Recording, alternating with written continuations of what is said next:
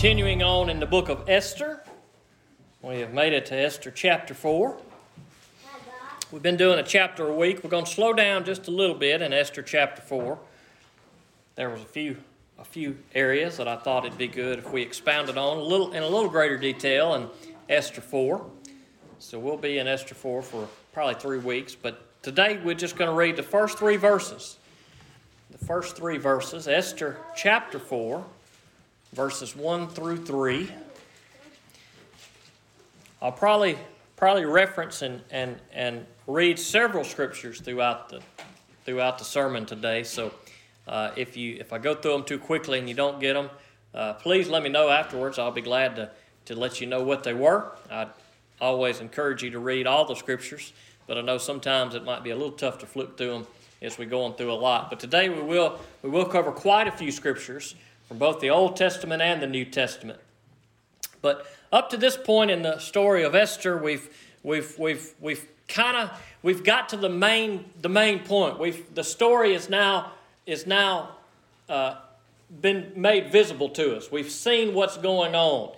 The king of the Medo-Persians, Ahasuerus, got angry with his queen for not coming when he called for her. He got rid of that queen. All the beautiful girls in the area, or a lot of them I should say, got together and the king got his pick of a new queen, and he picked a Jewish girl by the name of Esther. But nobody really knew she was a Jewish girl, and lo and behold, here this Jewish girl had become a queen in the land, and the king had this official that he raised to a high position. His name was Haman.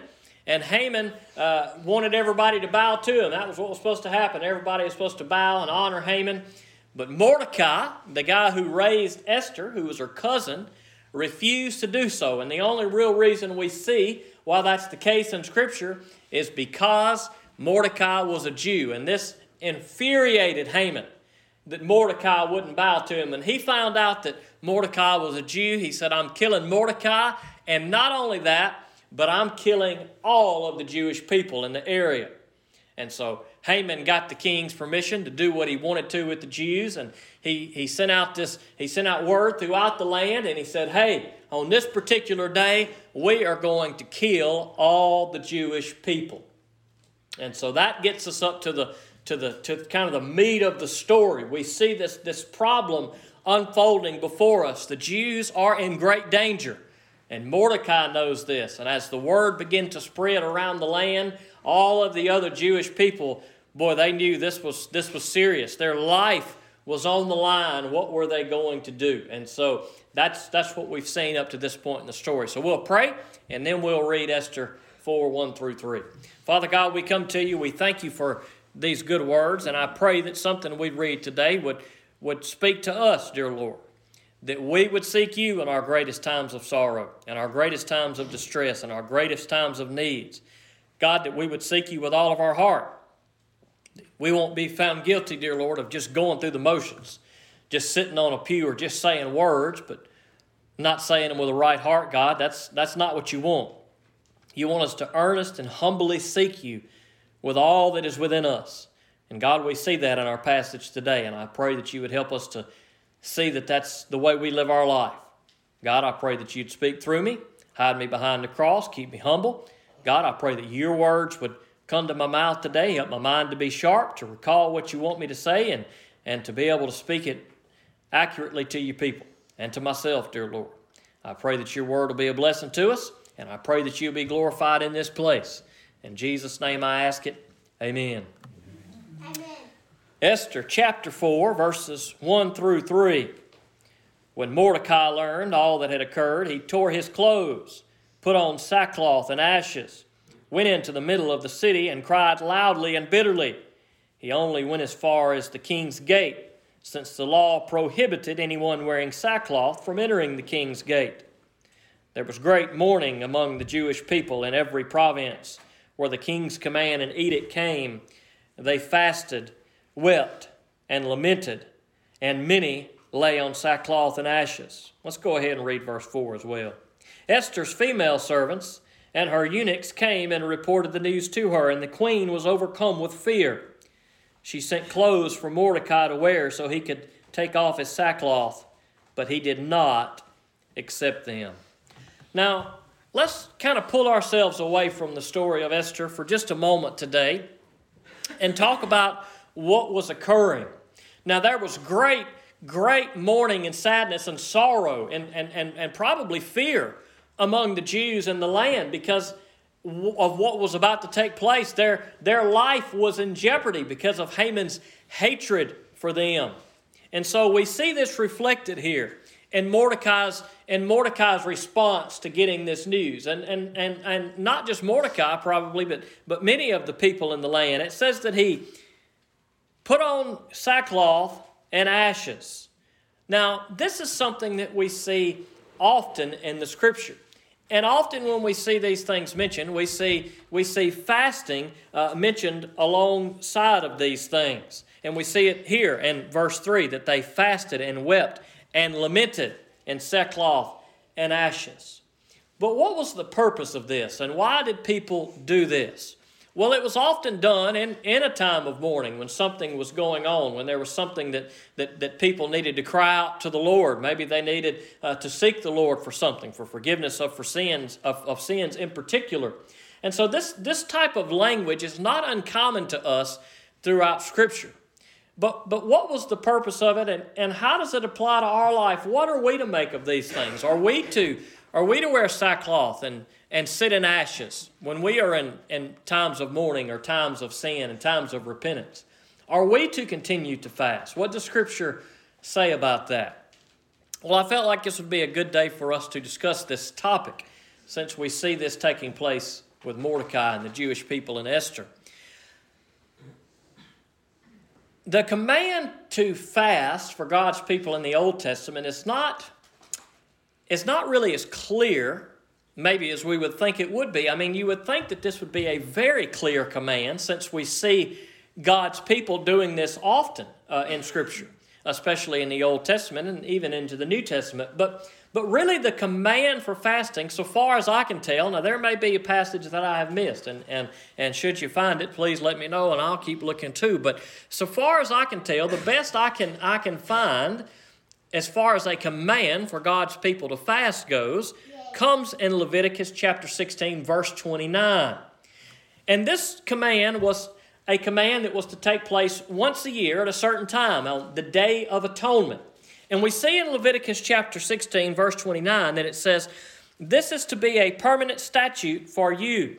In the 7th month, on the 10th day of the month, you are to practice self-denial and do no work, both the native and the foreigner who resides among you."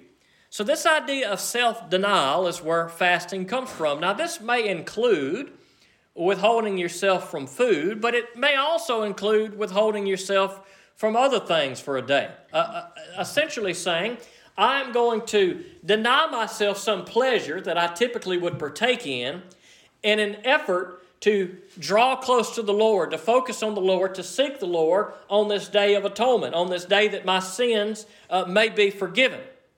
And this seems to be probably the best passage that we would get this idea of fasting. And so typically when we think about fasting, we may think about withholding a meal for a day or a couple of days or a period of time, whatever we have said. And that certainly is part of fasting. But when we think about the idea of fasting, we need to think of the bigger picture of what God really desires. And that is this idea of really focusing our attentions and our heart on Him. And so maybe there are other things in our life that sometimes draw our attention away from the Lord. And maybe there are times that we need to say, I'm going to deny myself not just food. Perhaps you like a certain sport, or perhaps you like doing a certain hobby, whatever that hobby may be. I won't name them. We already got a little hot water this morning about naming hobbies that people may do or not do. But there are plenty of hobbies and things that may take up our time. And maybe we say, God, for today, I'm going to deny myself this thing. I'm not going to watch TV today. I'm not going to, all right, I said I wasn't going to name things. All right, I am naming things. I'm not going to watch TV today. I'm not going to play my video games today. I'm not going to do it for this week. I'm not going to do it for this month. I'm not going to fish this month. I'm not going to bowl this month. Whatever it may be, you know the things that you like to do that we really enjoy, and it's okay to enjoy things in this life. God called us to enjoy things in this life. But sometimes we may need to say, God, I'm going to deny myself that pleasure, and I'm going to take a step back from that. I'm going to kind of get my mind free from focusing on that. Because a lot of times the things we like to do, we focus on. We can't wait to do that thing, and we're thinking about that thing. How good am I going to do next time I do it? When am I going to get to do it again? And so if we say, I'm not going to do this for a month, well, a lot of times that clears our mind because we're not thinking about it. Or maybe we are.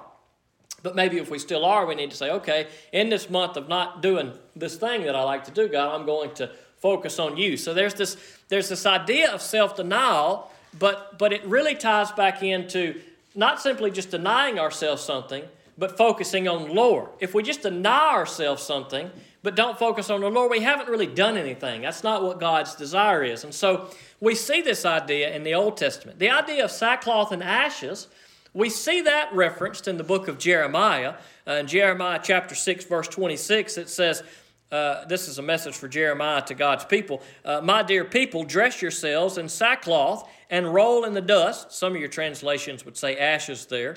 Mourn as you would for an only son, a bitter lament, for suddenly the destroyer will come on us. And so when we have sin in our life, there needs to be some type of outward showing. Usually a true repentant heart will outwardly show that there's some real shame and some real sorrow for that sin that we've committed, some real grief.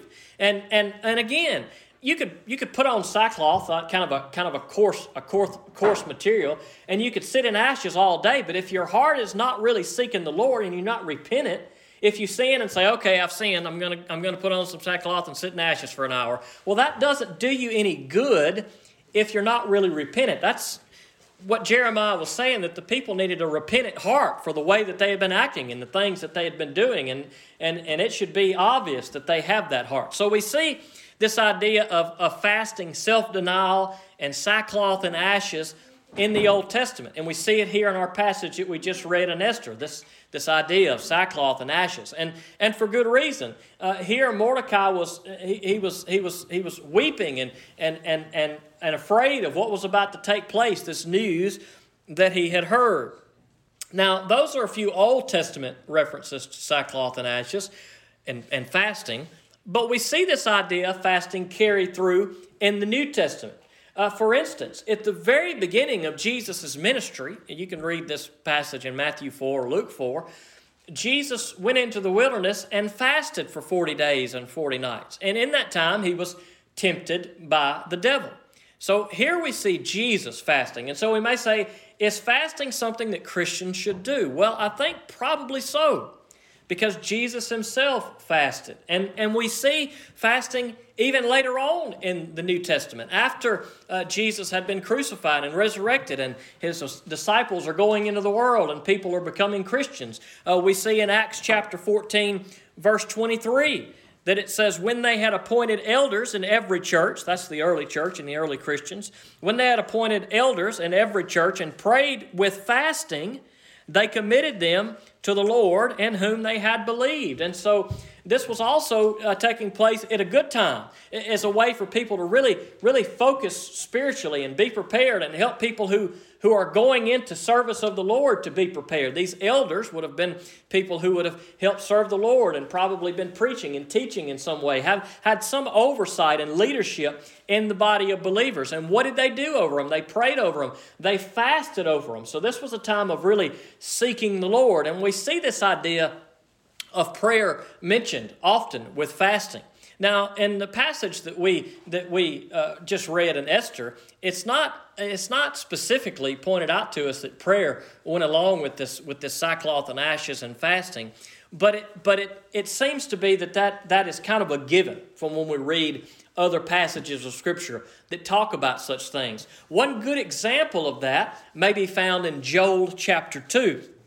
Now that's in the Old Testament in Joel chapter 2.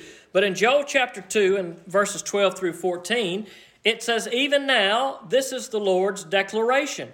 Turn to me with all your heart, with fasting, weeping, and mourning." Okay, so this is exactly the same language we just saw in Esther. Fasting, weeping, and mourning. Prayer is not mentioned here, but let's read on a little further. In verse 13, "Tear your hearts, not just your clothes, and return to the Lord your God. For he is gracious and compassionate, slow to anger, rich in faithful love, and he relents from sending disaster. Who knows? He may turn and relent and leave a blessing behind him, so you can offer grain and wine to the Lord your God." All right? So here we see this idea that fasting and weeping and mourning is a way to show us that God sees what we do. And God certainly hears our prayers when we pray to Him. That when we pray that God may hear, that who knows, He may turn and relent and leave a blessing for us. And so we see lots of mention in Scripture where we see the idea of prayer and fasting going together, and sackcloth and ashes. Now, that's not, I guess I didn't read far enough in that passage. That's not the passage I was intending to reference, because later on, and maybe in the next verse, it says, "And when He hears us," implying that God did hear. That the idea of prayer wasn't mentioned there, but the idea of God hearing the people was mentioned. And so, obviously, it appears as though there was some type of prayer in the Scriptures, and I'll try to find that Scripture later, and I'll let you know what it is if you want to know that. But the idea that prayer goes along with fasting and with mourning and with sackcloth and ashes does appear to be the case for us when we read the Scripture. And that's what we see Mordecai and the people doing here. Now, what did we see that we've already kind of talked about in the Joel passage? We see that God didn't want people just to rip their clothes, which also is something that people do sometimes. We see that mentioned in Scripture. But God wanted their hearts to be torn, their hearts to change. He didn't want them simply just to go through the motions of fasting. He desired for people to have a changed heart, a heart that would really seek Him. And in the case of Mordecai and the Jewish people, that's what we see, is that their heart was genuinely seeking the Lord. Why? Because they were in trouble. They were in a hard time. They needed God's deliverance. They needed God's power. They needed God's strength. And so in seeking God, they fasted. They wore sackcloth and ashes. Now, we've already referenced a few passages that talk about fasting. One passage that talks about fasting in the New Testament is found in Mark chapter 9, verse 29. And that says, in verse 28 and 29, "After He went into a house," that is Jesus, "His disciples asked Him privately, 'Why couldn't we drive it out?'" That is the demon they were trying to drive out. "And He told them, 'This kind can come out by nothing but prayer and fasting.'" And so somebody had come before the disciples, and they couldn't drive a demon out. And they asked Jesus, "Why couldn't we do this?" And He said, "This kind comes out only by prayer and by fasting." And so Jesus again seems to affirm that there is some spiritual benefit to the believer when they fast. That maybe there are some things that we are up against that really cause us to need a more prayerful approach to it, an approach where we are prayerful and we are fasting, where we are really seeking the Lord spiritually, where we are really trying to get the strength of the Lord. We are really focused on the Lord. Now, He said this kind doesn't come out by faith, but by prayer and fasting. And this story is also in Matthew, and we can see that there's a lot of similarities there. But here Jesus seems to affirm that there are at least some occasions where prayer and fasting are still appropriate, even in the New Testament. And we see that that's also the case in the Acts passage that we read, that fasting was a part of the believers in the New Testament as well as followers of God in the Old Testament. And so fasting is good for us in some ways and sometimes. In what ways? Well, we probably need to let the Holy Spirit be our guide on that. Maybe there are times that we deny ourselves food, but not becoming legalistic when we do so, to say, okay, well, on Tuesdays and Thursdays, I'm not going to eat. Well, that's okay as long as you're really doing that to seek the Lord. But if you're just doing it to say, I'm doing it so I can say I fasted, well, you're not doing it for any good. That's where the passage of Joel comes in. Don't just go through the motions, but come to the Lord with all of your heart. And we see Jesus talk about this idea in more detail in Matthew chapter 9. Matthew chapter 9, verses 14 and 19. If you want to turn there, you can. Matthew chapter 9, verses 14 through 19. Now, this particular passage may not be obvious to us exactly what it means when we first read it. We may kind of scratch our head a little bit, but I think when we look at it and talk about it a little bit, it may be a little clearer to us, and you may get it the first time you read it. But I know for me, I had to think about this the first few times I ever read this passage. Matthew chapter 9, verses 14 through 19.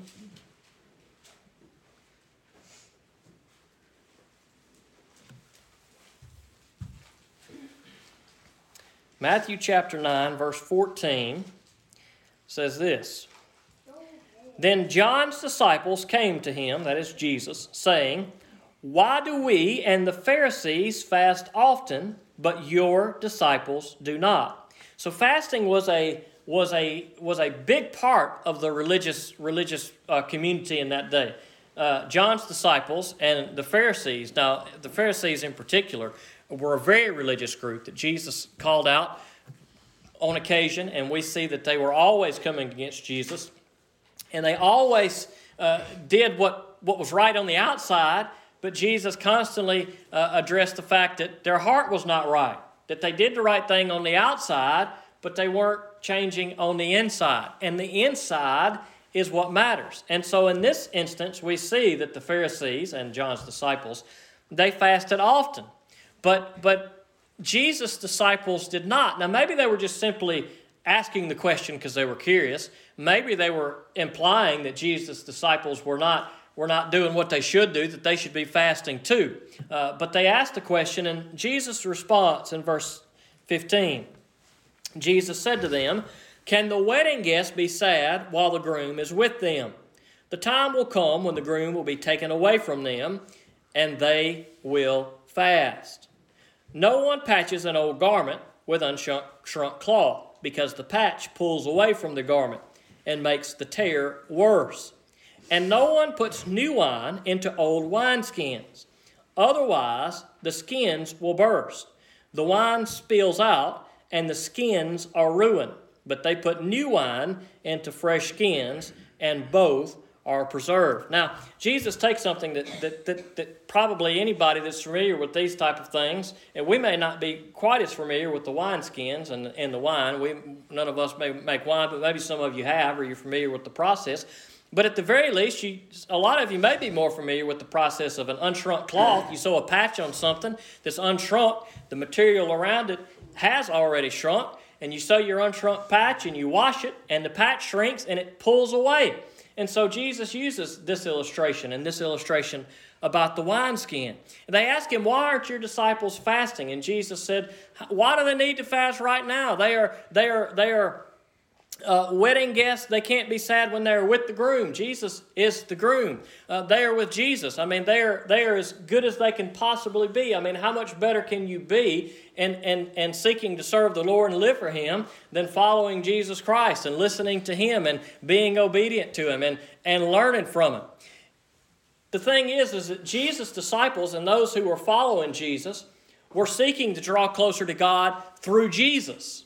The problem with the Pharisees in particular is they were seeking to try to draw closer to God through their actions, through the fact that they went to the synagogue often, through the fact that they fasted often, through the fact that they said long prayers, through the fact that they put more money in the plate. These are all things the Scripture says the Pharisees did. And they were seeking to draw closer to God and earn God's favor by doing these outward things. But the followers of Jesus, His disciples, were seeking to draw closer to God by following Jesus, His Son. And so there was no need to fast. When you're in the presence of Jesus, when you're in the presence of the Son of God, there is no need to fast. There's no weeping. There is no mourning that needs to take place. You're in the presence of Jesus, and that's what heaven's going to be like when we're in the presence of Jesus. There will be no weeping and mourning. And so while the followers of Jesus were with Jesus, that wasn't a time for weeping and mourning. That was a time to rejoice and to seek the Lord. But Jesus uses these illustrations to say the Pharisees, they're not getting it. They're not understanding because their old way, they're so rigid in their old ways. They're so rigid in following things by the book, they can't accept this new wine that's coming in. Why? Because they're old and they're rigid. You see, a new wineskin will expand as the new wine begins to expand, and wine is kind of growing. It's producing gases. It's kind of a living organism that's continuing to grow, and so it needs to be placed in something that continue to grow and continue to expand. And so a new wineskin can still expand with the new wine that's placed in it, but an old wineskin has already expanded to its limit. And so if you put new wine into an old wineskin, it can't accept it. It's just going to bust. And that was the problem with the Pharisees and those other religious folks, whoever they may have been, that were focused on such a rigid structure. You see, that was the problem with Jesus. Jesus was trying to expand their horizons, and they didn't want to. They didn't want to. And so instead of changing their life so that they would be new people and say, "Whoa, God, we believe that this is your son. We want to hear what he has to say," they said, "No, we have our structure. We have the things that we do, and we're going to do this thing this way, and Jesus, don't you come in here and tell us any different." And so they were old wineskins.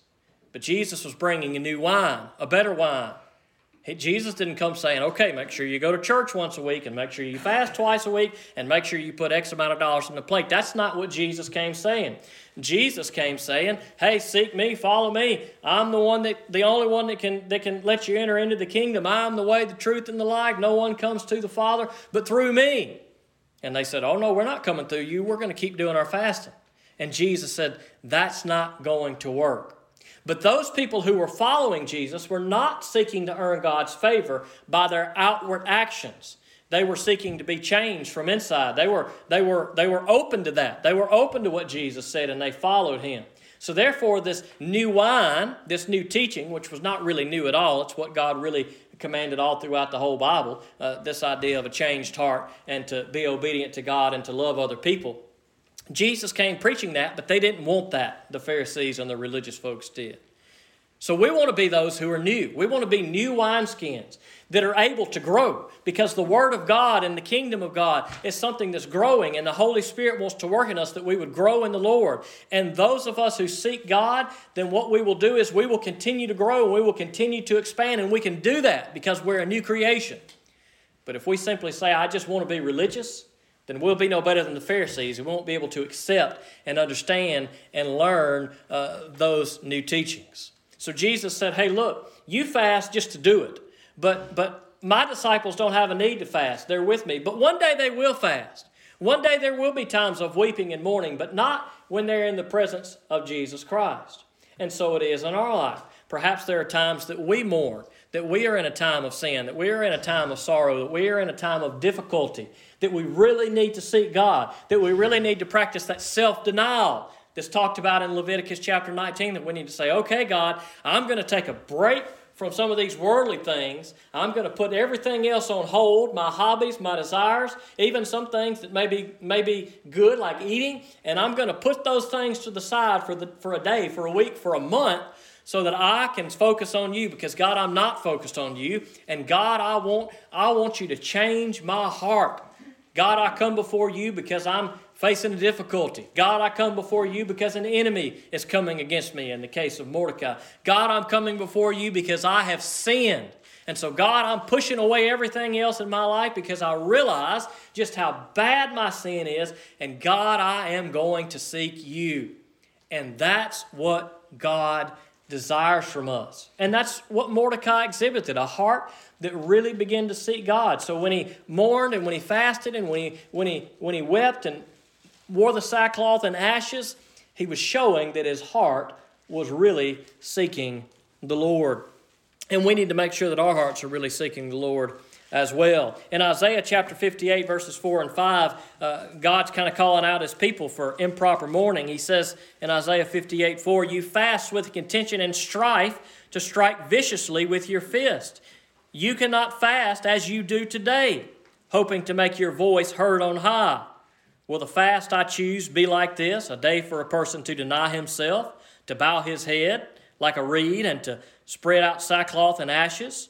Will you call this a fast and a day acceptable to the Lord?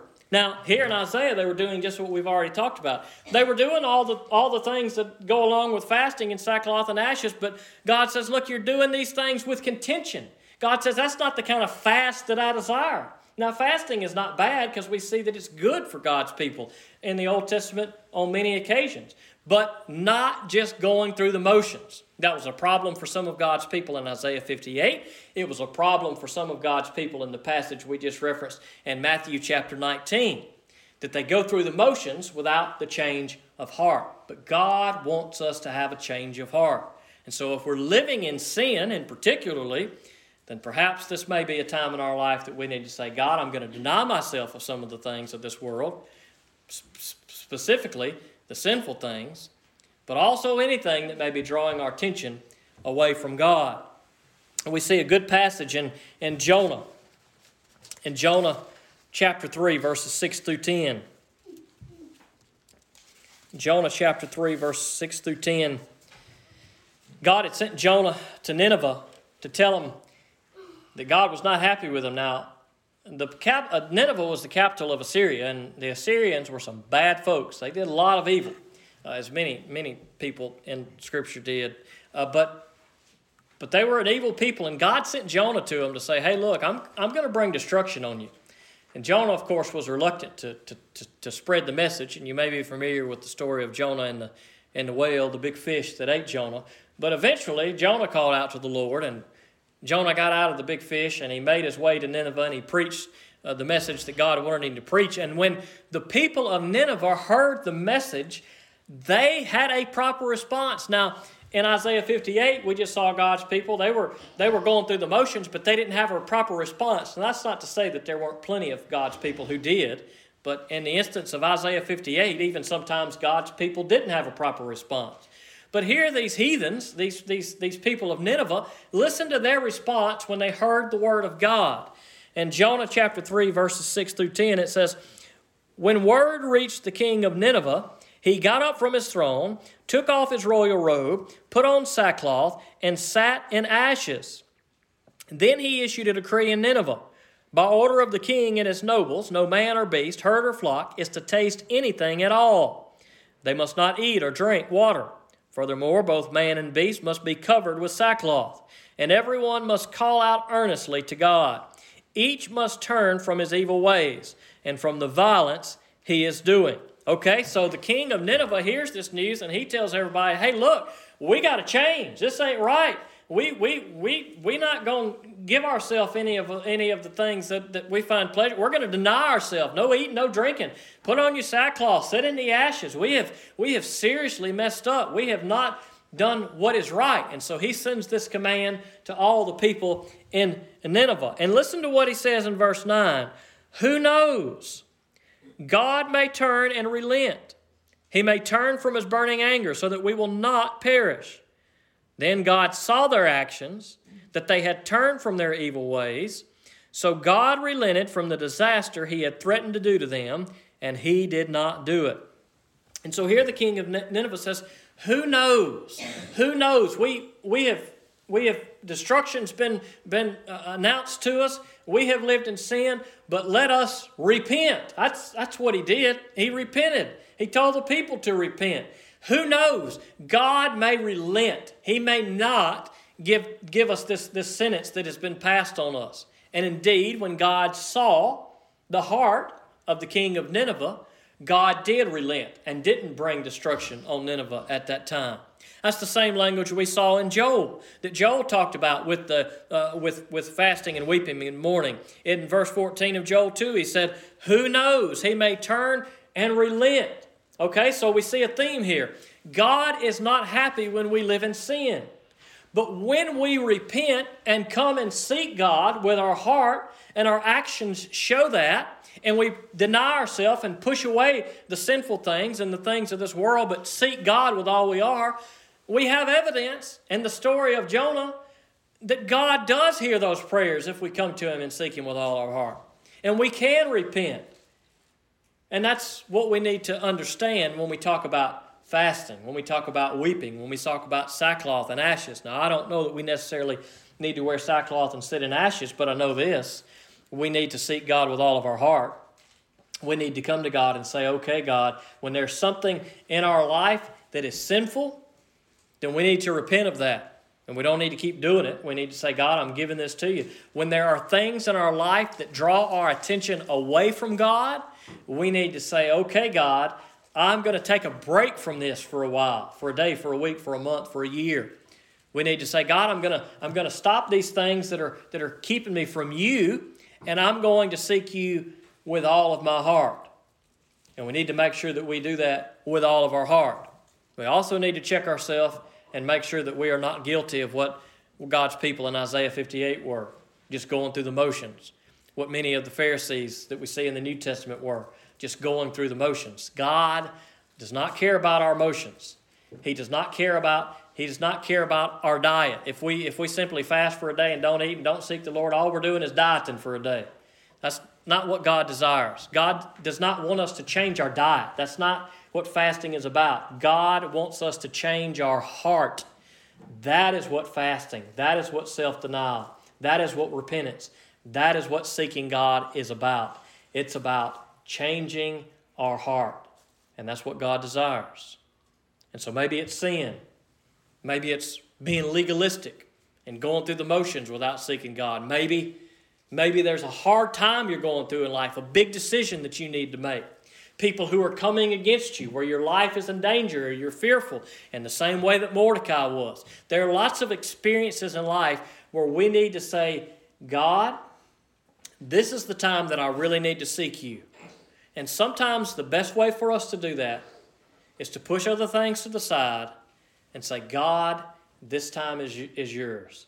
This time I'm seeking you. And when we seek Him, we'll find Him. And when we seek Him, He'll change our heart. And that's what Jesus came to do, was to change hearts. And Jesus wants to change your heart today. Maybe you're living in sin today, and maybe today is the day that you need to repent. Don't be that old wineskin. Don't be that person that says, I am who I am, I ain't going to change. Don't be that person that says, I'm religious and that's good enough. But be that person that says, God, I need you to make me a new creation in Christ. I want to take in your word that's living and breathing so that it can grow in me and so that I can expand as it expands and I can be the person you want me to be. God, let me seek you with all my heart. God, I repent of my sins and I seek you and I trust you. And that's what God wants. And when we pray to God with a pure heart, God hears those prayers. And so we want to make sure that in our times of need, just as Mordecai and the Jewish people did, that they seek God with all of their heart. And let us be found faithful to do the same. Let's pray. Father God, we come to you and thank you for these words. And God, I pray that you would help us to seek you. Because God, honestly, there are things in our life that we really do focus a lot of our time and attention on. And so God, maybe there are some things that you've convicted some of us of today. And if that's the case, then let us kind of push those things to the side. Let us take a break from those things.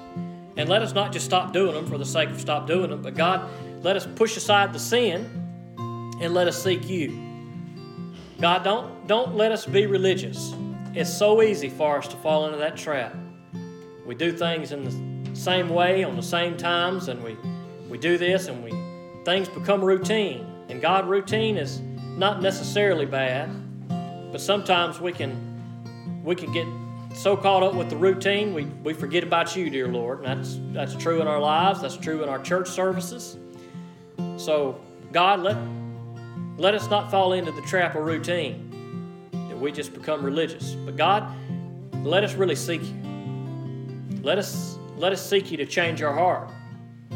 Let us seek you for repentance. Let us seek you when we are in times of trouble, dear Lord, as Mordecai was. But God, most of all, when we do seek you, let us seek you with all of our heart. Because God, we can come here today and we can read your word. We can say good things. We can even sit in ashes and wear sackcloth. We can skip a meal for a week, dear Lord. But that's not going to help us if we don't have a changed heart. So God, maybe there's one in here today and their heart has never been changed. They've never accepted Jesus. God, I pray that today that they do so. God, we know our sins if we're honest. We know what they are. We don't even have to think. You already convict us of them.